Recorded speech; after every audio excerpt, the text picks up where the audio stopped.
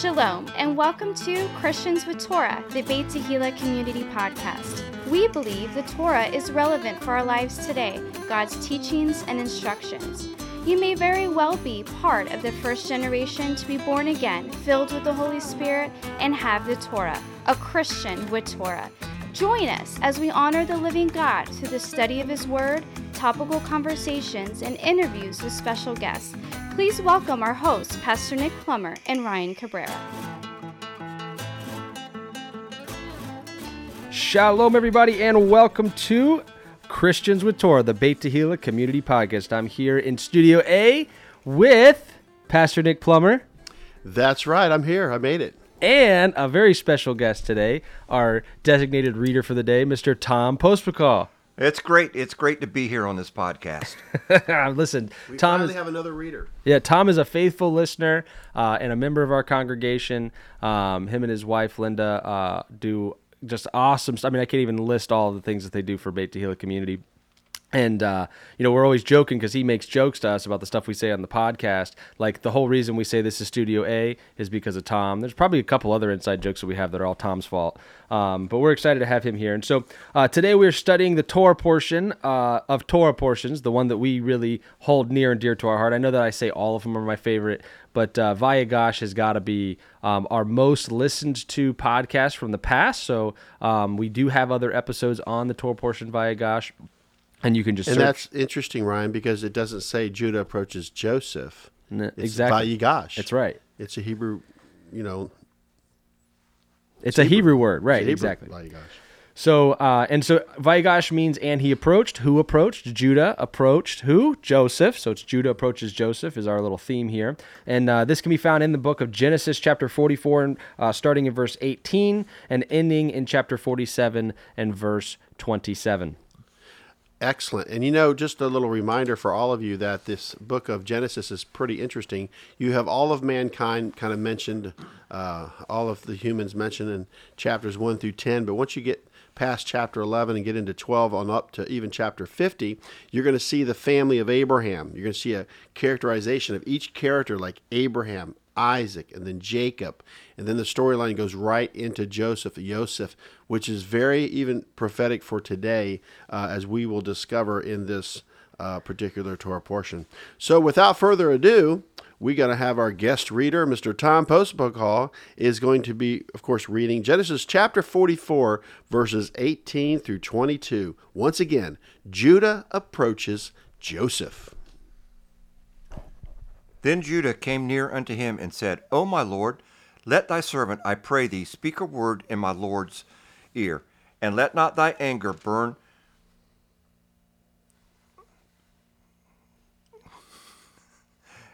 against thy servant, for thou even a Pharaoh. My Lord asked his servant, saying, Have they a father or brother?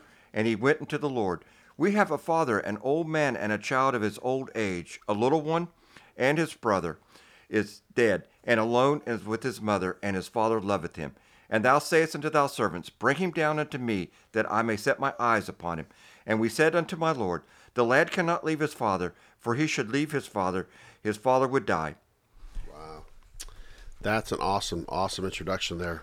So once again, the brother that came forth close to Joseph to speak with him was, of course, Judah. And, of course, we're going to find out in Genesis chapter 44, verses 19 through 34, basically.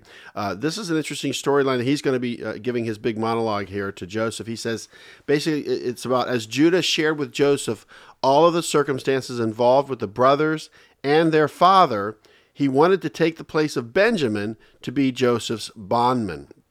I know Mike Cromwell last night made a very good point in our small group Torah study in regards to Judah, that he had lost a couple sons. And of course, this storyline, even what Tom read, in verse 22 of chapter 44, it says this. This is what Judah says to Joseph. And we said unto my Lord, the lad cannot leave his father, for if he should leave his father would die. So once again, Judah knows what it's like to lose two sons in the whole story of Tamar. And so he's realizing, wow, he's already lost Joseph. I can't really do that to my father. And so he kind of steps in the gap here and just makes he's just like an intercessor basically. And so what an interesting storyline how this character develops through Judah, and of course he was very zealous, and he of course in regards to Tamar, but it all worked out and the Messiah's line is still roaring to go, ready to go. But remember now, Judah lost 2 sons, so if he realizes that, man, if we lose Benjamin, that's going to really put my dad over the edge, because I know what it's like. I lost 2 sons. So what do you think, Ryan? Well, I just think that if you remember from the end of the last Torah portion, this is, Joseph set these guys up because he wanted to keep Benjamin with him and send the rest of them away, right? Because Benjamin was too young to have played a part in selling him into Egypt and all that. Absolutely. And so, when they had said, hey, we'll be your bondsmen or whatever, because to put themselves in the place of Joseph, in verse 17, the last verse of the last Torah portion, he says, and he said, God forbid that I should do so, and this is Joseph speaking, but the man in whose hand the cup is found, he shall be my servant, and as for you, get you up in peace unto your father. So what's happening is the worst possible case scenario for these guys is occurring. The thing that they feared the most, right? They go and they're going to die if they stay in Canaan, right? And they're pick your poison. Die of a famine, or you want to be shot or hung. Pharaoh's right? assistant. So now they come over to Egypt, and the very thing that they were afraid of is literally happening before their eyes. That Joseph is going to keep Benjamin, and that they're going to have to return to their father, and they don't know who Joseph is yet. Right? So this is the key here. He's setting them up. Now the question is this Joseph's own doing, or is this God's plan? Oh, he's led by the Holy Spirit. I think, he's inspired to see if they've learned any lessons, maybe. Because remember, Ryan, you reap what you sow. Yeah. And I've always shared this even in ministry. People are real critical of the church or ministers or ministries. And we got to be careful, because if you're gunning for somebody's going to be gunning for you. You reap what you sow. And that's why, we really got to keep President Trump in prayer. Yeah. Because one of his things is that, man, if you come after him, he's coming after you. Yeah. And so he's got to remember that, he's got to, he's got to be thinking, man, there's 7 billion people in the world. Yeah. I know not everyone's going to like me, but I need to move on and work on my policies and stuff. So Joseph doesn't have the last 20 years of context for Judah and the brothers' lives and everything that happened. He doesn't know what the brothers went through watching their father being upset about Joseph, being quote unquote dead. He doesn't know what happened with Judah and Tamar, and how Judah finally kind of turns a corner and steps up. That's right, because Judah, of course, left his brethren to go do all of this. Right. He doesn't know that Judah also lost 2 sons. He doesn't know all these details. That's right. So in his mind, he's thinking, I want to keep Benjamin for myself. And in these guys, if history is any predictor of the future, they're probably just going to make up a story and say that Benjamin got killed by something, and then go back, or that, hey, the evil ruler in Egypt, which we can't do anything about, stole him, and that they're just going to leave. I don't think Joseph expects what comes next. Well, you got to remember, we have to take the scriptures literally. Okay. And Judah never ever admitted that, hey, we lied about our brother's death. Right. He said he's no more. So he kind of left it at that. So it's kind of like covering something up. And what I find interesting in the days in which we live, a lot of things are being uncovered. A lot of things are being uncovered. So the Aleph Beta videos are very good. For those of you that are listening to this podcast, this is a Jewish Orthodox site that actually plays videos and teaches the Torah. And they do a very, very good job of it in the portions. They're going to give you a slant or a perspective that you didn't think about. And I love the one that they actually showed in regards to this situation. Well, why didn't Joseph try to go back with his family? Good point. Why wouldn't he try to go back to see his father or whatever? But you got to remember, he lost everything when he was thrown into the pit, sold into slavery. He lost everything. He lost his family. He lost his name. He literally lost everything. And so he's thinking, if my father loved me, he would come look for me. Yeah. Someone would break, or something would happen. There'd be a break in my family. They would tell the truth, and they would come find me, because they know I went down to Egypt. And the interesting story is that, he told his dreams, and his family persecuted him for it. Yeah. His dad reprimanded him, and his brothers were jealous. And of course he was what? Of course he was thrown in a pit, right?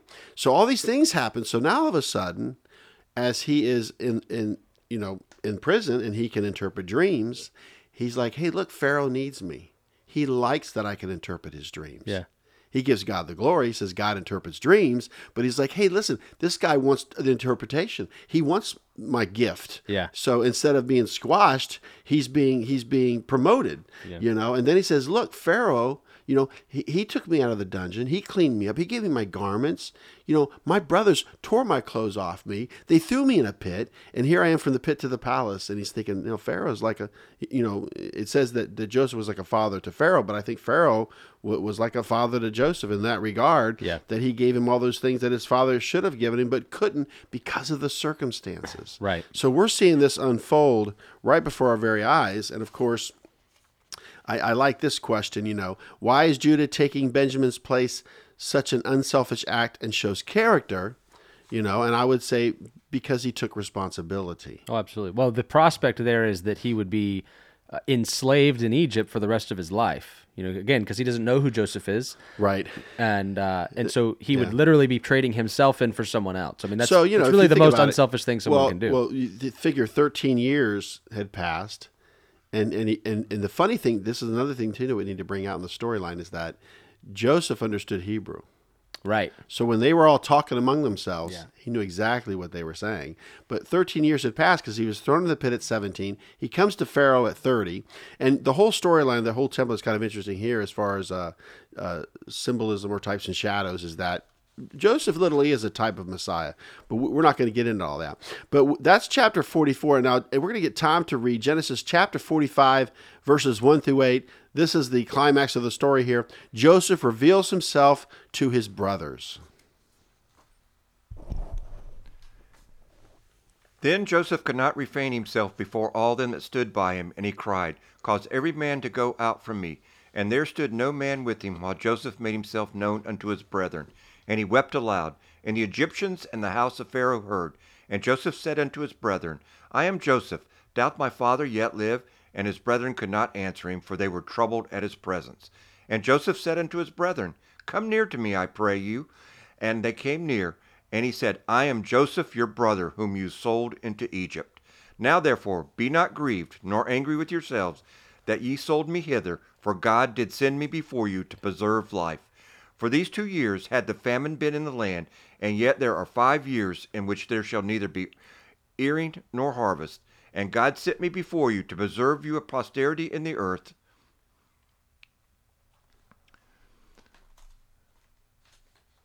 to save our lives by a great deliverance. So now I was not you that sent me hither, but God, and he had made me a father to Pharaoh, and the Lord of all his house, and a ruler through all the land of Egypt. Excellent, excellent. Think about it. Now, the public reading of scriptures, remember, whatever you speak comes towards you. So we're giving you the word of God here. And of course, Joseph told every man to go out from me, except for his brothers, when he could not refrain himself anymore and cried. Once again, he told every man to go out from me. You know what's interesting, even in regards to the whole teaching of the two houses and this understanding, those that are critical of it really aren't even a part of it. And so it's interesting because Joseph's asking these people to go out of the room because there's going to be a family reunion. It's going to be a little more intimate. It's kind of like when you get into the Holy of Holies, the place is smaller than the outer court. And as you go closer with God, the space gets smaller. Yeah. And that's the thing. It's like a vetting process. As you start outside the tabernacle, there's all this space, and then there's the rectangle, the outer court, the inner court, and then the Holy of Holies. It's interesting. I believe there are 3 classes of people in heaven. Of course, I don't decide who gets in and who doesn't, but I will say this, though. There is, of course, you have the bride, the bridal party, and then the guests. This is all throughout the parables of the Gospels. And so this is an interesting story because this is my favorite Torah portion of all time because I'm actually witnessing this is actually happening. So just keep that in mind. This isn't for everybody, but those of us that get to participate, we're truly going to be reunited in a family. There's going to be no strings attached, no manipulation. It's going to be the real deal because we've all been put through the fire. We all know what we believe. We all know what God is doing. And we're, of course, all moving towards that high mark. And so Joseph, he wept aloud, and the Egyptians, along with the house of Pharaoh, heard it. He wept aloud. Yeah. And I love this because his brothers, man, this is how they reacted when he revealed himself by saying, I am Joseph. I am Joseph. Doth my father yet live? And so once again, it says that they were troubled at his presence. In the Hebrew, the word troubled is actually, they were terrified. Like, oy vey, look at this. Joseph's alive. And here he is, And I like the story, And it goes on to say that Joseph told his brethren, now therefore be not grieved, nor angry with yourselves, that you sold me hither. For God did send me before you to preserve life. Right? And of course, he says right here, the famine at the time of the reunion of Joseph and his brethren was 2 years in and had 5 more years to go. So what's interesting about that particular story is Joseph's 2 sons, Manasseh and Ephraim, were born during the 7 years of plenty. Mm-hmm. Genesis 41, verses 46 through 54. So Manasseh was the firstborn, and then, of course, Ephraim was the secondborn. Once again, his children were born. They were born in the time of plenty. Now, what I love about the story is the parallels that we can find in regards to, here's Manasseh, comes out first, and Joseph is like, his name means to forget. Because Joseph had to forget his past. He had to forget his brothers and his dad. And he says, look where I'm at now. Look what I have now. Look who I am now, And of course, and then when Ephraim came along, he's like, look, not only do I forget about all that stuff and look what all I have, but I am fruitful. Yeah. I am fruitful. I have the position that my father gave me this coat. And I have this position. And now, he's just doing that. And what I love about God, as this actually even says in Genesis 45:7, then I'll share this one thought. And God sent me before you to preserve, which is to put for you a remnant. You are a posterity in the earth, and to save your lives by a great deliverance. He sent me before you to preserve. That's what Beit Tehillah is. We're preserving the seed, those coming out of the nations, this area. We are a force to be reckoned with, And of course, we know that we are here to preserve God's plan and his seed. And so the funny thing is, and this is what's really, really exciting for Ryan and myself and Tom, is I had no experience with Jewish people whatsoever in my life. The only experience I had was in elementary school. There was a girl named Jackie Shulman, and she didn't show up one time. And I says, hey, where were you? She says, it was a holiday. I says, no, it wasn't. And she had taken off one of the Jewish holidays. Yeah. And that was the only experience that I really ever had with Jewish people. Her name was Jackie Shulman. I'll never forget the story because that was a seed. Yeah. Well, why didn't you come to school? It was a holiday. No, it wasn't. So why am I sharing this? Because all of a sudden now, out of the nations, all these Gentiles, myself included, love Israel, want to go to Israel, love the Jewish people, love falafel. We just celebrated Hanukkah, like Hanukkah on steroids. Hanukkah extravaganza. We lit any candle we could find. And the thing is, because God has put something inside of us. And we were all great in the church. We're just hanging out. We're going to Sunday church. Nothing wrong with that. But all of a sudden, God's got a mandate. He starts whistling for us, calling for us. And we heeded the call, and that's why as you're coming out of a church setting or Sunday church, there's nothing wrong with that. But what I'm saying is that we're hearing the Father's voice, and he's calling us home. He's calling us one to another, and that's what it's really about. What does God want through us? And I know the plan sounds a little off, but it's actually biblical, and the plan is actually unfolding the way he wants it to unfold. And I'm sharing this with those of you that are caught up in the Hebrew Roots of the Christian Faith movement. Be careful, because some of you are stuck. If you've bashed the church, ask for forgiveness. Be legitimate in your community. So Joseph, once again, his whole life got messed up because his brothers showed up. And it's just like with us, Hebrew Roots showed up and just wrecked our life and said, oh my gosh, what is going on here? And we're trying to work through it all. And so once again, keep that in mind as we move forward, because this is happening to all of us. And when they accuse you of trying to be Jewish, just say thank you. Yeah. Todah Rabbah, Todah Rabbah. Thank you. Thank you very much. And I love the story, Ryan. You got any thoughts on that? Well, this whole thing has got to be very emotional for Joseph, right? So he's kind of gone through a roller coaster. I think seeing the behavior of Judah at this point has obviously caused him to weep, right? We've seen that here, that he's wept and caused everyone in the whole place to hear him. So he's kind of making a spectacle of himself at this point, which understandably so. It's been 20 years that he's not had his family with him. Now they're there. He sees that there's been some changes and things like that, which I think is pretty exciting.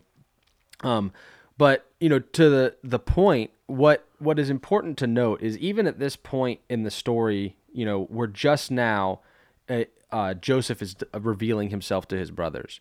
And what those of us that, have come out of the nation, so to speak, have gotten the revelation that the Torah is relevant for today and all of that. It's important that we understand that we can't just overwhelm the Jewish people with our ideas, right? That they don't know who we are. That's true. They just don't. Well, actually, they refer to me as a righteous Gentile. Right. Well, and when I've had conversations with friends of mine that are Jewish or Orthodox Jews, when they're Orthodox Jews, then they have some context for Torah study and all that, and they understand these stories and that, and so we start to tell them some of it. They're like, man, I've just never heard anybody talk the way that you talk. Like, you're a Christian with Torah. Like, it's this thing, then they don't understand, like, it's like manna, you know what I mean? Like, what is this? And it's cool because you can see them like you could see walls coming down. Like, wow, they speak the language, like all of a sudden Joseph something in common. Speaking Hebrew. He says, Ani Yosef, right? He says, I am Joseph. He says it in Hebrew. He says, I'm your brother. And so for us to speak their language, because we've studied the Torah, and to say, hey, I'm your brother, I'm here to support you, I'm here, hey, why don't you come and let us, be together? Right. Tell me what you're for, not what you're against. Well, and that's the what invitation. Can we be for? He didn't ask them, hey, have you been doing your sacrifices properly up until now? Joseph didn't say, hey, brothers, did you do you have, this or that? He didn't check their theology. He didn't check their resources. All he did was he checked their heart and their character, right? And the people that I want to associate with have character. And he checks those things, but guess what? The rest of it is, hey, you're my brother, come and be with me. And the rest will work itself out, I think. So, all right. So Joseph wanted his brethren to go quickly and get their father and bring him back to Egypt to show that he was Lord of all Egypt. So, obviously it's great to see his brothers, but Joseph wants his dad. Joseph wanted his brothers to then... Because his mom died. Right. His mom died giving birth to Benjamin. Yeah. Exactly. So Joseph wanted his brothers and their families to come and dwell in the land of Goshen, which is there in Egypt. And then also Joseph fell on Benjamin's neck and wept, and Benjamin did the same. And then he kissed all of his brethren as he wept. Well, that's a big reunion. It is, man. I can imagine this. He goes like, oh, Judah. Yeah. And then he goes, oh, what's Zebulun. the matter for you? Ah, Simeon. I mean, like I could just see him going from person to person. Well, he knew the birth order.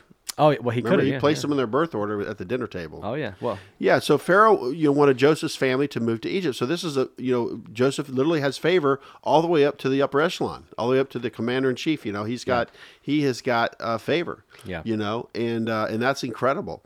It's interesting. Even as we think of the president of the United States of America, President Trump, the commander in chief, and of course, who's under him, Vice President Pence. Right. And I want to share this with a lot of you. A lot of you aren't privy to this, but I've had the opportunity to get some feedback, and actually every cabinet position, every part of the administration is faith based. They literally have people praying for each department, and a spiritual minister or pastor there to make sure that it gets done. Like a chaplain. Yeah. Never before has this ever... See, people don't understand the underlying of what's actually in the White House. Yeah, but there's actually... Evangelicals actually have offices in the White House. Wow. Literally. Trump may have a potty mouth. I know that's what everybody gets upset about that. But, Pence is there. But Pence is like doing this stuff as Trump is doing Twitter. He's putting these positions in. Oh, yeah, absolutely. And for those of you that are listening, don't believe everything you hear. Don't think it's just this or that. I mean, there's some really cool things happening in the White House. So verse 8 says that Joseph was a father to Pharaoh. And so I find this interesting, and I see, I was reading this with that kind of mindset this last time. He's only 30 years old. Well, exactly. So that means Pharaoh had to have been a young Pharaoh, meaning... I don't know, but yeah. And it's possible in some way, shape, or form that... But you don't want to mess up his pastries, that's all I know. That's exactly right. Yeah, the baker really dropped the ball. There's no Bavarian cream in the middle of this. Birds are going to eat your flesh. So with that in mind, I mean, if the father Pharaoh, right, dies and his heir is 8 years old, or so to speak, then guess what? That's now the new Pharaoh. And so the Pharaoh needs a regent. And he obviously, in this situation with the dreams and all that, chooses Joseph as that character. And so then when I read through it, it's now been he's been in that position for at least 9 years. So the famine went on for 7 years, and there's been another 2 years. So we're at least 9 years later.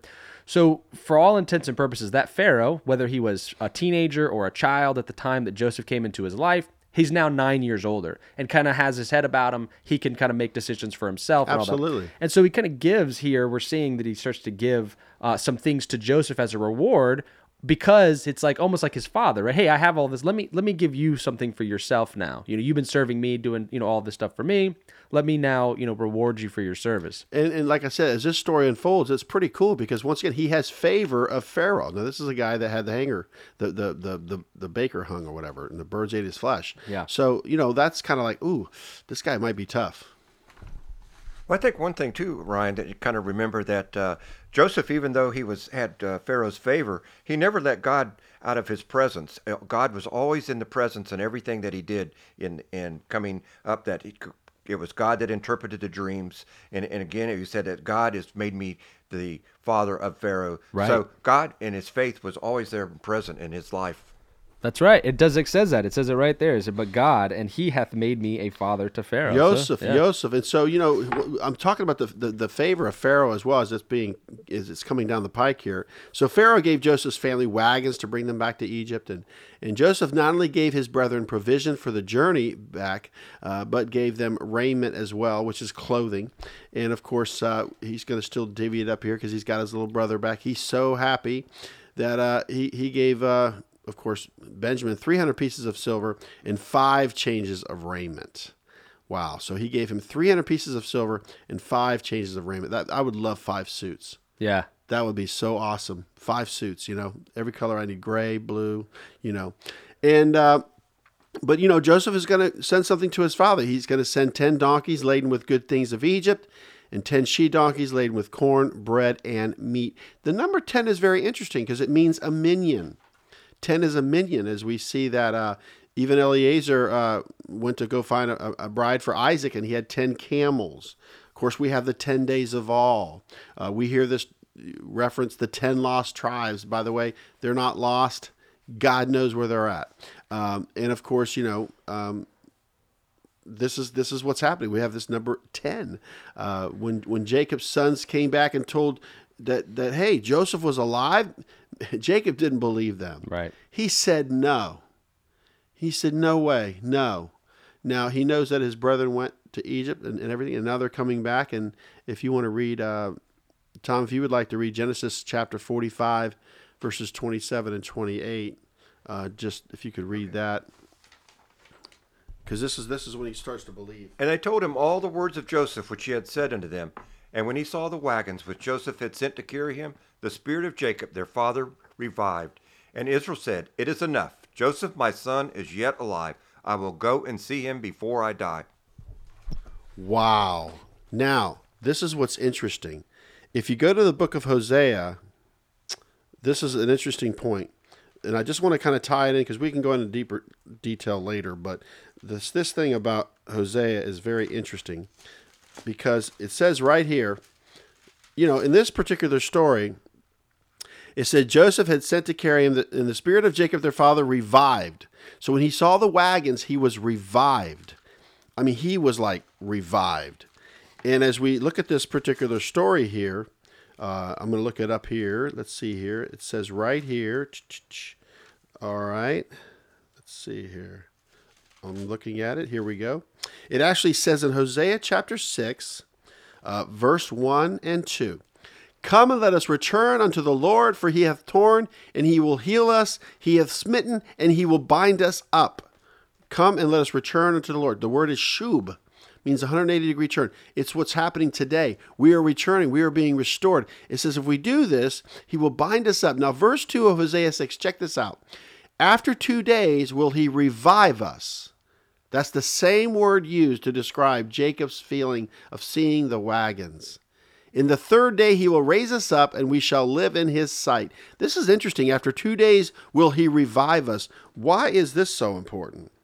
Well, because a day to the Lord is 1,000 years, and 1,000 years is as 1 day. So what are we seeing? What are we witnessing here? We're witnessing that in Jeremiah 31 and Hebrews 8, after those days, those 2 days, He would write Torah on minds and hearts. And so this is what we're seeing unfold right before our very eyes, this incredible family reunion. Oh, and by the way, this is happening in the earth today. Don't you want to be a part of the Mishpachah, the family, this reunion that God is creating, Absolutely. the reconciliation of Jews and Gentiles all over the world? So we're going to move on into Genesis chapter 46, and Tom's going to read Chapter 46, verses 1 through 7. Oh, here we go. Jacob and his family moved to Egypt. And Israel took his journey with all he had. He came to Beersheba. He offered sacrifices unto the God his father. And God spake unto Israel in the vision of the night, and said, Bring these up again, and Joseph shall put his hand upon the eyes. And Joseph rose up from Beersheba, and his sons of Israel carried Jacob their father, and their little ones and their wives, and the wagons Pharaoh had sent them to carry. And they took their cattle and the goods which they had in the land of Canaan, and came into Egypt, and Jacob and all his seed with him, his sons' sons with him, his daughters and his sons' daughters, and all the seed brought he with him into Egypt. Awesome. Wow. So on Jacob's way back to meet Joseph, he first went to Beersheba and offered sacrifices unto God, or the God of his father Isaac. So this is cool because when good things happen to us, how easy is it for us to forget God, right? So when things are going well, you're getting promotions, or things are going well financially, or your relationships are going well, we tend to forget the times when we were in sorrow and we were seeking God, right? But here in this particular instance, the first thing that he does is he stops on the way to go meet his son. Obviously, he wants to quickly go meet his son, right? And you think, oh, my son's alive, let me go see him. But he keeps the main thing, and he stops and he sees God really first. South, so you just got to shoot Over, west. yeah. Well, I think that's a good point, Ryan, because in our small group last night, we came up there, and you know where he says he was revived after his sons came and told him that Joseph was still alive. So, you know, we kind of interpret that he was in a spiritual depression for these years that it was gone in this. So he was spiritually just in a dry position right there. But then when he saw that Joseph was alive, again, that just brings the point back that, as you say, when everything's going well, you could tend to go to do the worship. They stop at Beersheba and do the make the sacrifices. So, I mean, all of a sudden he's got a renewing of the spirit. Yeah. Well, praise God for that. You know, there's things in my life where, you know, I think we've all been in the dumps before. I've been revived by things that, you know, good news comes, and then it's like, you know, man, you know, joy comes in the morning, right? You know, the sorrow may last for the night, but joy cometh in the morning, says the preacher man. The Lord wills. The Lord wills. So, you know, he goes to Beersheba, and, you know, when you seek God and you bring your best offering, what happens? Well, God talks, right? So here it says, And God spake unto Israel in the visions of the night, and said, Jacob, Jacob. And he said, Here am I. And he said, I am God, I am Yahweh, the Elohim of your father. Fear not to go down into Egypt, for I will there make of thee a great nation. I will go down with thee into Egypt, and I will also surely bring thee up again. And Joseph shall put his hand upon thy eyes. Now, man, what a promise this is. And how do we see this fulfilled? The book of Exodus is the story of how this happens. That the family of Israel, Jacob's sons, go into Egypt as a family, and there they become a nation, and they leave a mixed multitude, a nation. So Jacob is understanding now this was all a part of God's plan. Right. It's not just I'm going to go get my son or see my son and he's going to save our lives. Because, you know, 70 souls of the house of Jacob came into Egypt. 70 means the nations. Think about that. Like even among the Sanhedrin, there's 70. 70 means the nations. And, of course, Jacob sent Judah ahead to Joseph, you know. And now Judah's kind of stepping it up in this manner. And, boy, when Joseph met his father, he fell on his neck and he wept. I bet. What do you think? And, of course, Joseph told his brethren that he would go to Pharaoh to tell him that his family are shepherds and wanted them to live in the land of Goshen. Shepherds were considered an abomination to the Egyptians, and this would allow them to be separated. So this is not a racist thing. You know, this is like even like this is like politics. And so what's going to happen is they're going to be able to have their own area. Yeah. And they're going to be able to procreate and build this nation up in Goshen, right. Of course, in the land of Egypt. And that's what we're going to see unfold before our very eyes. And so once again, the Jewish people are very good at this in building their own communities, Right. staying out of the world, and we criticize them for that. But had they not done that, Ryan, there would be no Chabad or there'll be no Orthodox Jews. Matter of fact, they were even forced into the ghettos and different things. See, they knew how to do community. Right. It's funny how people just come and go here. Yeah. But the community for them was everything. Yeah. It's funny that Jews don't synagogue hop. Right. They stay together. Sure. It's funny, pastors and I, we were talking, this one pastor says, hey, all we do is trade sheep. And it's true. I mean, it's true, right? So, Yeah. so this story is unfolding and developing even more. I would say to Ryan and Tom and all of you listening, we play like Jewish videos and we do some things that, will really see where you're at. Yeah. If you're a guest or you're here, you're thinking, what are they playing that for? What's this all about? It's because we're like vetting people. It's a vetting process, Yeah. And I like it. I like what God is doing because we have so many things that are in common with the Jewish people that they're excited about it as well.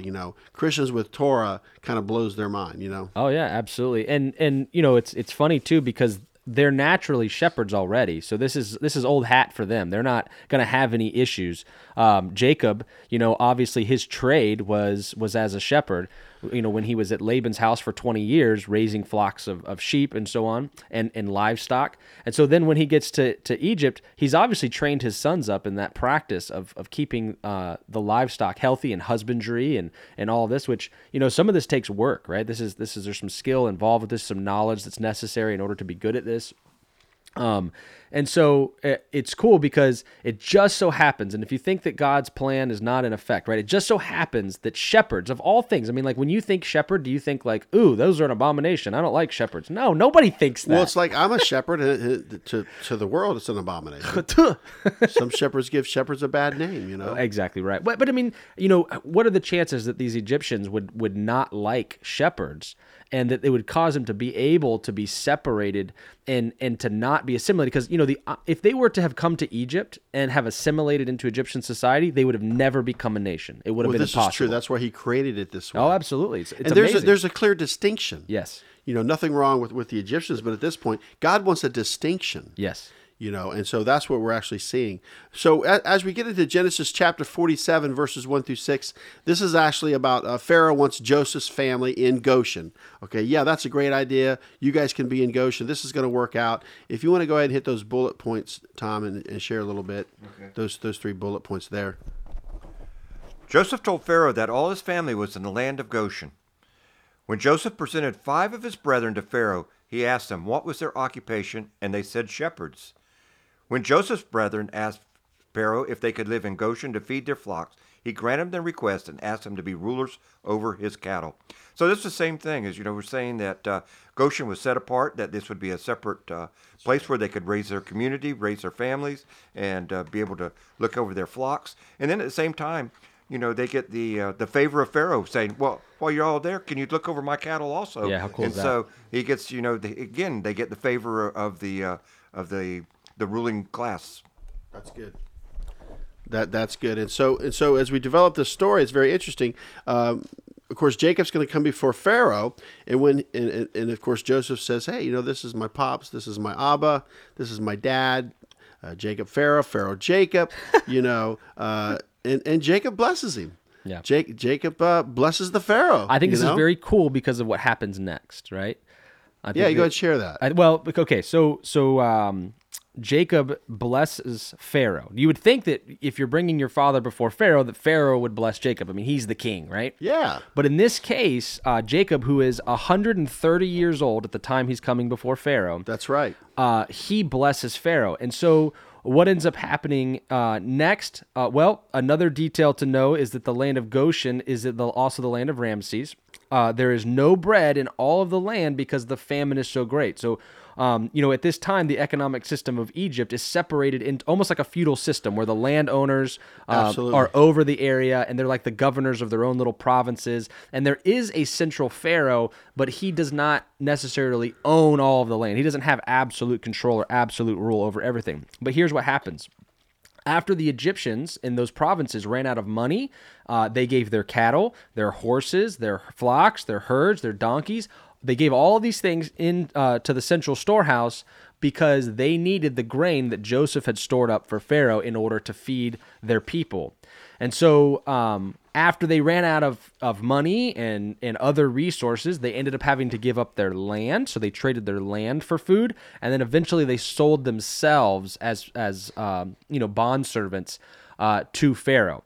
So Jacob blesses Pharaoh, and now Pharaoh's wealth increases dramatically, right? So we see this blessing happen, and then boom, now all of the wealth and power consolidates into the centralized government under Pharaoh in this story right here. And so Joseph then moves all the peoples to the cities from one end of the borders of Egypt and even to the other end thereof. So it's a cool story how all that happens, how Joseph is a blessing, centralizing the power into Pharaoh, but it just so happens that it happens right after Jacob blesses Pharaoh. And why wouldn't he? He took care of his son, right? Ryan, go ahead and continue on in this story. I will. Go down to The next group of people that are mentioned is the priests in Egypt, the Egyptian priests, and they didn't have to sell their land; they were exempt from this. But when Joseph gave the Egyptians seed to sow in the land, so he gives, so again now all the power is centralized, but the fields and all the land of Egypt still need to be sown with seed. So he gives the seed to the people, and then he just requires a 20% tax, a fifth, to be given back to Pharaoh. They can keep the 80%, right? But 20% has to come into the central storehouse. And even better than this, the people were glad. They were grateful for what Joseph had done. I think this is interesting because, we talk about the Lord requiring a tithe of only 10%. Yeah. Yet for Egypt, Joseph was requiring a 20% tithe from them. Oh, yeah. No, absolutely. And, you got to think the government's always going to get their extra little piece, That's just how it goes. So chapter 47, verse 27 says this. It says, "And Israel dwelt in the land of Egypt, in the country of Goshen, and they had possessions therein, and grew and multiplied exceedingly." Wow. I know. I want to just give you guys a few things to think about. Right now in the earth, there is a lot of anti-Semitism, and there's got to be some kind of a response. I think that even public figures should be, held accountable for what they're saying, because like I said, these are some interesting thoughts that I'd like to share in regards to this story being relevant. All of Jacob's children were born in Haran, outside of the land of Israel, of course, except for Benjamin. Remember that. All of Jacob's children were born in Haran, outside of the land of Israel, except for Benjamin. So a lot of this stuff that's happening with the restoration regathering is happening outside the land of Israel to get people to come back to the land of Israel, to come back to the city of Yerushalayim. But check this out. All of the tribes of Israel and Jacob, their father, were reunited with Joseph in Egypt. Mm-hmm. So I'm sharing this vision with the congregation as we were doing these Torah portions. I had just had a real love for the Jewish people, and the Lord was showing me that through this story, that Jews would be contacting Beit Tehillah, right, and wanting to come and visit. They're like, "Can we come and visit? We've heard some things about you guys, and you have Torah, and so we'd like to extend a hand. We'd like to come." And I'm sharing this story because it's actually we see the fruition of it today. That Judah travels 6,000 miles to come to Beit Tehillah to see us, and to see us do Shabbat and have a Torah scroll that survived the Holocaust from Poland, and they're just flabbergasted. Matter of fact, a journalist came, a Messianic, Orthodox Jewish journalist. The editor actually sent him out. The paper sent him, paid all of his expenses to come stay with my wife and I and my kids, and to do a story on Beit Tehillah. Wow, yeah. And it went throughout all of Israel and different things, and it's really happening. Christians United for Israel organization with Pastor John Hagee, if you didn't know this, they're considered Christian Zionists, but it's estimated they have 7 million members. So this thing about anti-Semitism and the Jew this and the Jew that, I watched this little documentary about the controversy of Judea and Samaria and everything, and it's almost like they're forbidding Jewish people to come to the land and live. Like, you don't have a right to do that. Crazy. There should be a Palestinian state, blah, blah, blah. But the bottom line is they need a place to live. This is something to think about as well, and I don't want to forget this. The comparisons of Judah and Joseph. Here we go. The comparisons of Judah and Joseph. Just going to share this with you. As far as Judah goes, his mother was Leah. Joseph's mother was Rachel. Judah was born 4th. Joseph was born 12th.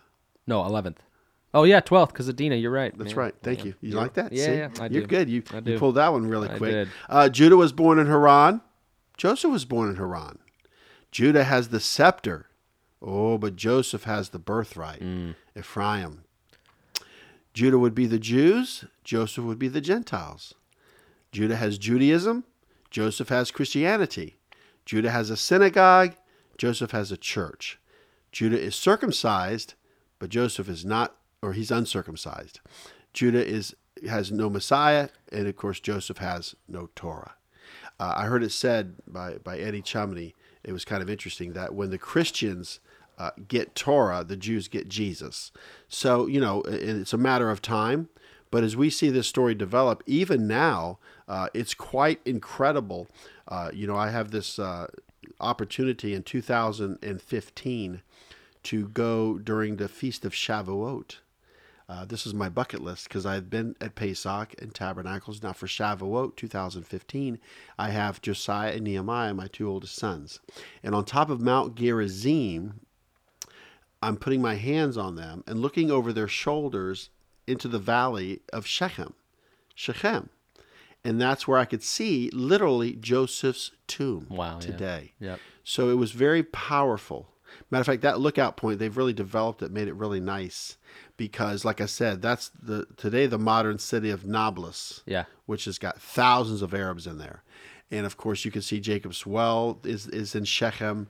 Because, remember, Shechem means on the shoulders of. Right. So either side of this city in the valley is Mount Ebal and Mount Gerizim, the Mount of Blessing, the Mount of Cursing. So just an interesting story that I was able to say, Yisavka Elohim Kephraim v'chi Manasseh. May God make you a similar blessing as he did Ephraim and Manasseh. Yeah. I got to say that blessing. Well, the following year, 2016, we went for Tabernacles. I took Micah, and we stopped the bus on the side of Mount Gerizim with the vineyards, and I prayed over Micah and just blessed him. Yisimcha Elohim Kephraim v'chi Manasseh. May God make you a symbol of blessing as did Ephraim and Manasseh. This is a 3,500-year-old blessing, a prayer. Yeah. So those of you that are listening to this podcast, in regards to the Hebrews of the Christian faith, we're still on the journey. We're still moving forward. We always say at Passover next year in Jerusalem, but we've got like 6 guys going to High Yovel for the pruning season. Whoop, whoop. But what I'm saying to all of you listening, be encouraged. God has a divine assurance of good for you. That's what the promise is in the Greek, the epigelia, a divine assurance of good. Be positive. Practice your faith. And like I said, this is my favorite Torah portion out of the whole Bible, the first 5 books right here. This is actually happening. Who is going to love the Jewish people? Who's going to love them unconditionally? Who's going to respect Judaism? And it's interesting, we've got a guest coming from Israel this month to share about how he's going into even Africa and helping Jews to get home. Yeah. And even Christians are involved, pastors are involved in this process, because it is important, The scepter will not depart from Judah. Judah comes back to the land first. That's what we see. Right. Because, in the Assyrian captivity in 722, we were taken out, then Judah in 586. So the bottom line is that with Judah coming back, they are, they make up Israel, but I'm saying that there's more coming. So do you guys have any last thoughts on that? This whole thing is super exciting. Again, I just think that it's important to understand that this Torah portion is prophetically where we're at. The reconciliation of Jews and Christians is a big deal. And, those of us that have a full of understanding of our identity through Yeshua, our identity in Christ, so to speak, that we become grafted into Israel, that we're the nations returning back, that it's just an awesome thing to note that because of who we are, because we're doing it and we're living it. And I think that's the important piece, because I think a lot of people want to talk about the Hebrew roots. They want to preach the Hebrew roots. They want to tell everybody what they're supposed to be doing and pointing the finger and everything. But really, we need to turn the finger back on ourselves. We need to absorb these stories. We need to absorb the things the character traits that we're supposed to have and to live, the commandments of God, all these things. for us and for our children, for our families, and live them, and then the prophecies will fulfill themselves through us. And that's what we're seeing. We're seeing that Beit Tehillah has been doing this and living this, that we've been keeping the commandments of God. We've been doing the Shabbat. We've been doing the feast. We've been keeping the Torah, right? Eating clean, so to speak. We've not been doing it perfectly, but we've been doing it. And so now we know that that the return is happening, and that now Judah is coming to us. And when they come, you know what? They come because why? Because we're in America, and they see us as a place of resources, a place almost like Pharaoh in Egypt, right? That, hey, this is somebody that's friendly to us, that would support us, that would help us. Let me go to them. But they don't know who we are. They don't know that we are Joseph, their brother.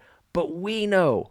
And how exciting is that? Now, It's the family of God. that's right. Now, I know Tom is also a facilitator in our groups on Monday nights. And so every Monday night we have the question, what 2 lessons can be learned from the Torah portion via Gosh and he approached from a consensus of the group? Tom, what did your group Well, come up with? our group came up with a couple of them there. And, one of them I think that was really kind of profound is, of course, we got forgiveness, the families of forgiveness in there. And I think one of the points you have to bring out on this thing was that, yes, Joseph saw that his brothers had really had the forgiveness in their heart. And because I think a particular point that came out is there, Benjamin became the favorite son after Joseph had disappeared or off the scene.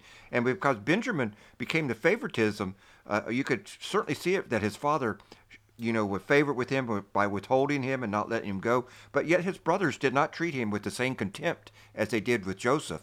So they had matured. And I think we saw the maturity coming along on those areas where they weren't holding this family squabble, so to speak, and that they were living as a family should be. But I think the other thing that to bring up there is the purpose of God's came to pass on this thing, where you had the faith that everything was orchestrated on this thing, and as long as you held to the purpose that God's faith would come across that, and His purpose would come to pass. Yeah, amen. Wow, that's awesome. Your group, you got a pretty good group there, huh?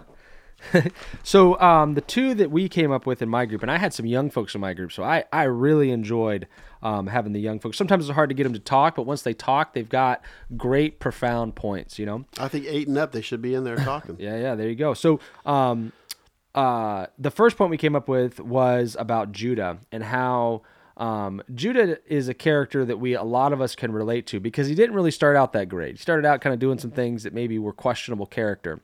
But as he went, he matured. And always remember, it's not how you start, it's how you finish. Always remember that, because there's a lot of characters in the Bible, that started out well, but ended up kind of blowing it in the end and not ending well.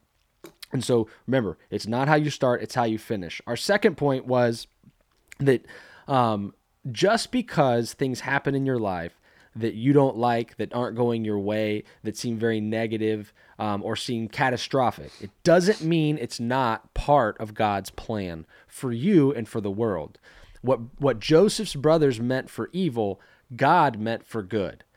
And not only did he mean it for the good of Joseph, but he meant it for the good of the known world. The entire known world was saved and didn't die of starvation because Joseph was sold into slavery in Egypt.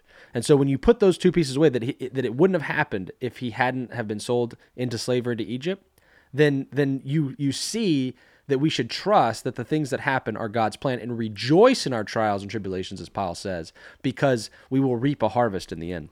And one of my prayers, and I highly recommend everyone pray this prayer: Lord, don't give me anything that's not of you. I might kick, claw, scream, shake my fist at the heavens, but I want what you have for me. Yeah. And I think when we go off the path, we can always straighten our course, because the Bible says, though a righteous man falls 7 times, he can still arise. So I would say to everyone listening, fall forward, and it's okay. And you don't fit in. That's one of the biggest things. You're trying to fit in. You're trying to get everybody to see your point of view. You got your scripture bullets, and you're just mowing them down. And think about it. Even today, there was a church shooting, and 2 people died. And of course, the the assailant was taken out. Yeah. Thank God, because some members were armed that had a security team in the church. Oh, yeah. But even at a rabbi's house, people were stabbed. So what I'm saying to all of you right now is that the enemy is upset. Yeah. That there is this God's last days plan is to restore and regather the whole house of Israel. And that's what the story of Joseph is all about. It's not about the bloodline. It's not about a hierarchy. It's about what is your role to play. You know, I identify myself as a pastor, as a Christian. I'm not a rabbi. Okay, I'm not Jewish. I'm not going to pretend to be. I'm not taking anybody's position. I'm just assuming the position that God has given me, that I'm a non-Jew coming out of the nations. And the prophets foretell this. Yeah. So I want to encourage all that are listening. Good things are coming. You know, that's how God gets fruit off the tree. He shakes the heck out of it. That's right. And what does it say? Even in Haggai, it talks about, I'll shake the heavens and the earth, the land and the sea, because he wants the glory. Yeah. You know, and just like I said, we're moving forward. God is awesome. And I'm going to let Ryan close this out. Yeah. So if I were to give you guys kind of a last point, you know, Tom already kind of alluded to this point. But, you know, in order for Joseph to say the things that he said, to have a good perspective and an understanding of what he said in the beginning of chapter 45, where he says, you know, what you guys meant for evil, God meant for good, you know, don't even think another thing about it because this was meant to be. He must have had a good relationship with God. And so, you know, everything in our lives, if we want good character, if we want the blessings, if we want all that, it starts by having a closeness with God, a relationship with him, being connected, you know, being in the Word, being in prayer. And so I would leave you guys with that, you know, I think it's important. Actually, I know it's important that you stay connected to the Father, and that you remember that nothing good comes if it's not through him. So God bless you guys. Wow, what a great Torah portion, man. Vayigash in the bag. You know, I want you guys to make sure you live stream our services as we go. We've got some cool guests coming up this month of January. We've got a new decade we're turning over here as we enter into 2020. And so if you want to live stream, you can go to our social media channels on YouTube, Facebook, Instagram, or on our website at twopraise.net. You can also give. Any of you guys who are listening to this today on December 31st, 2019, if you have like a lot of taxes that you're trying to avoid and you want to just make a giant donation to the podcast or the church, go ahead and do that. The Give tab at twopraise.net, you can do that. And then if you guys need anything, you can email me at ryan@twopraise.net, ryan@twopraise.net. You can call the office, 813-654-2222. God bless you guys. Have a great week.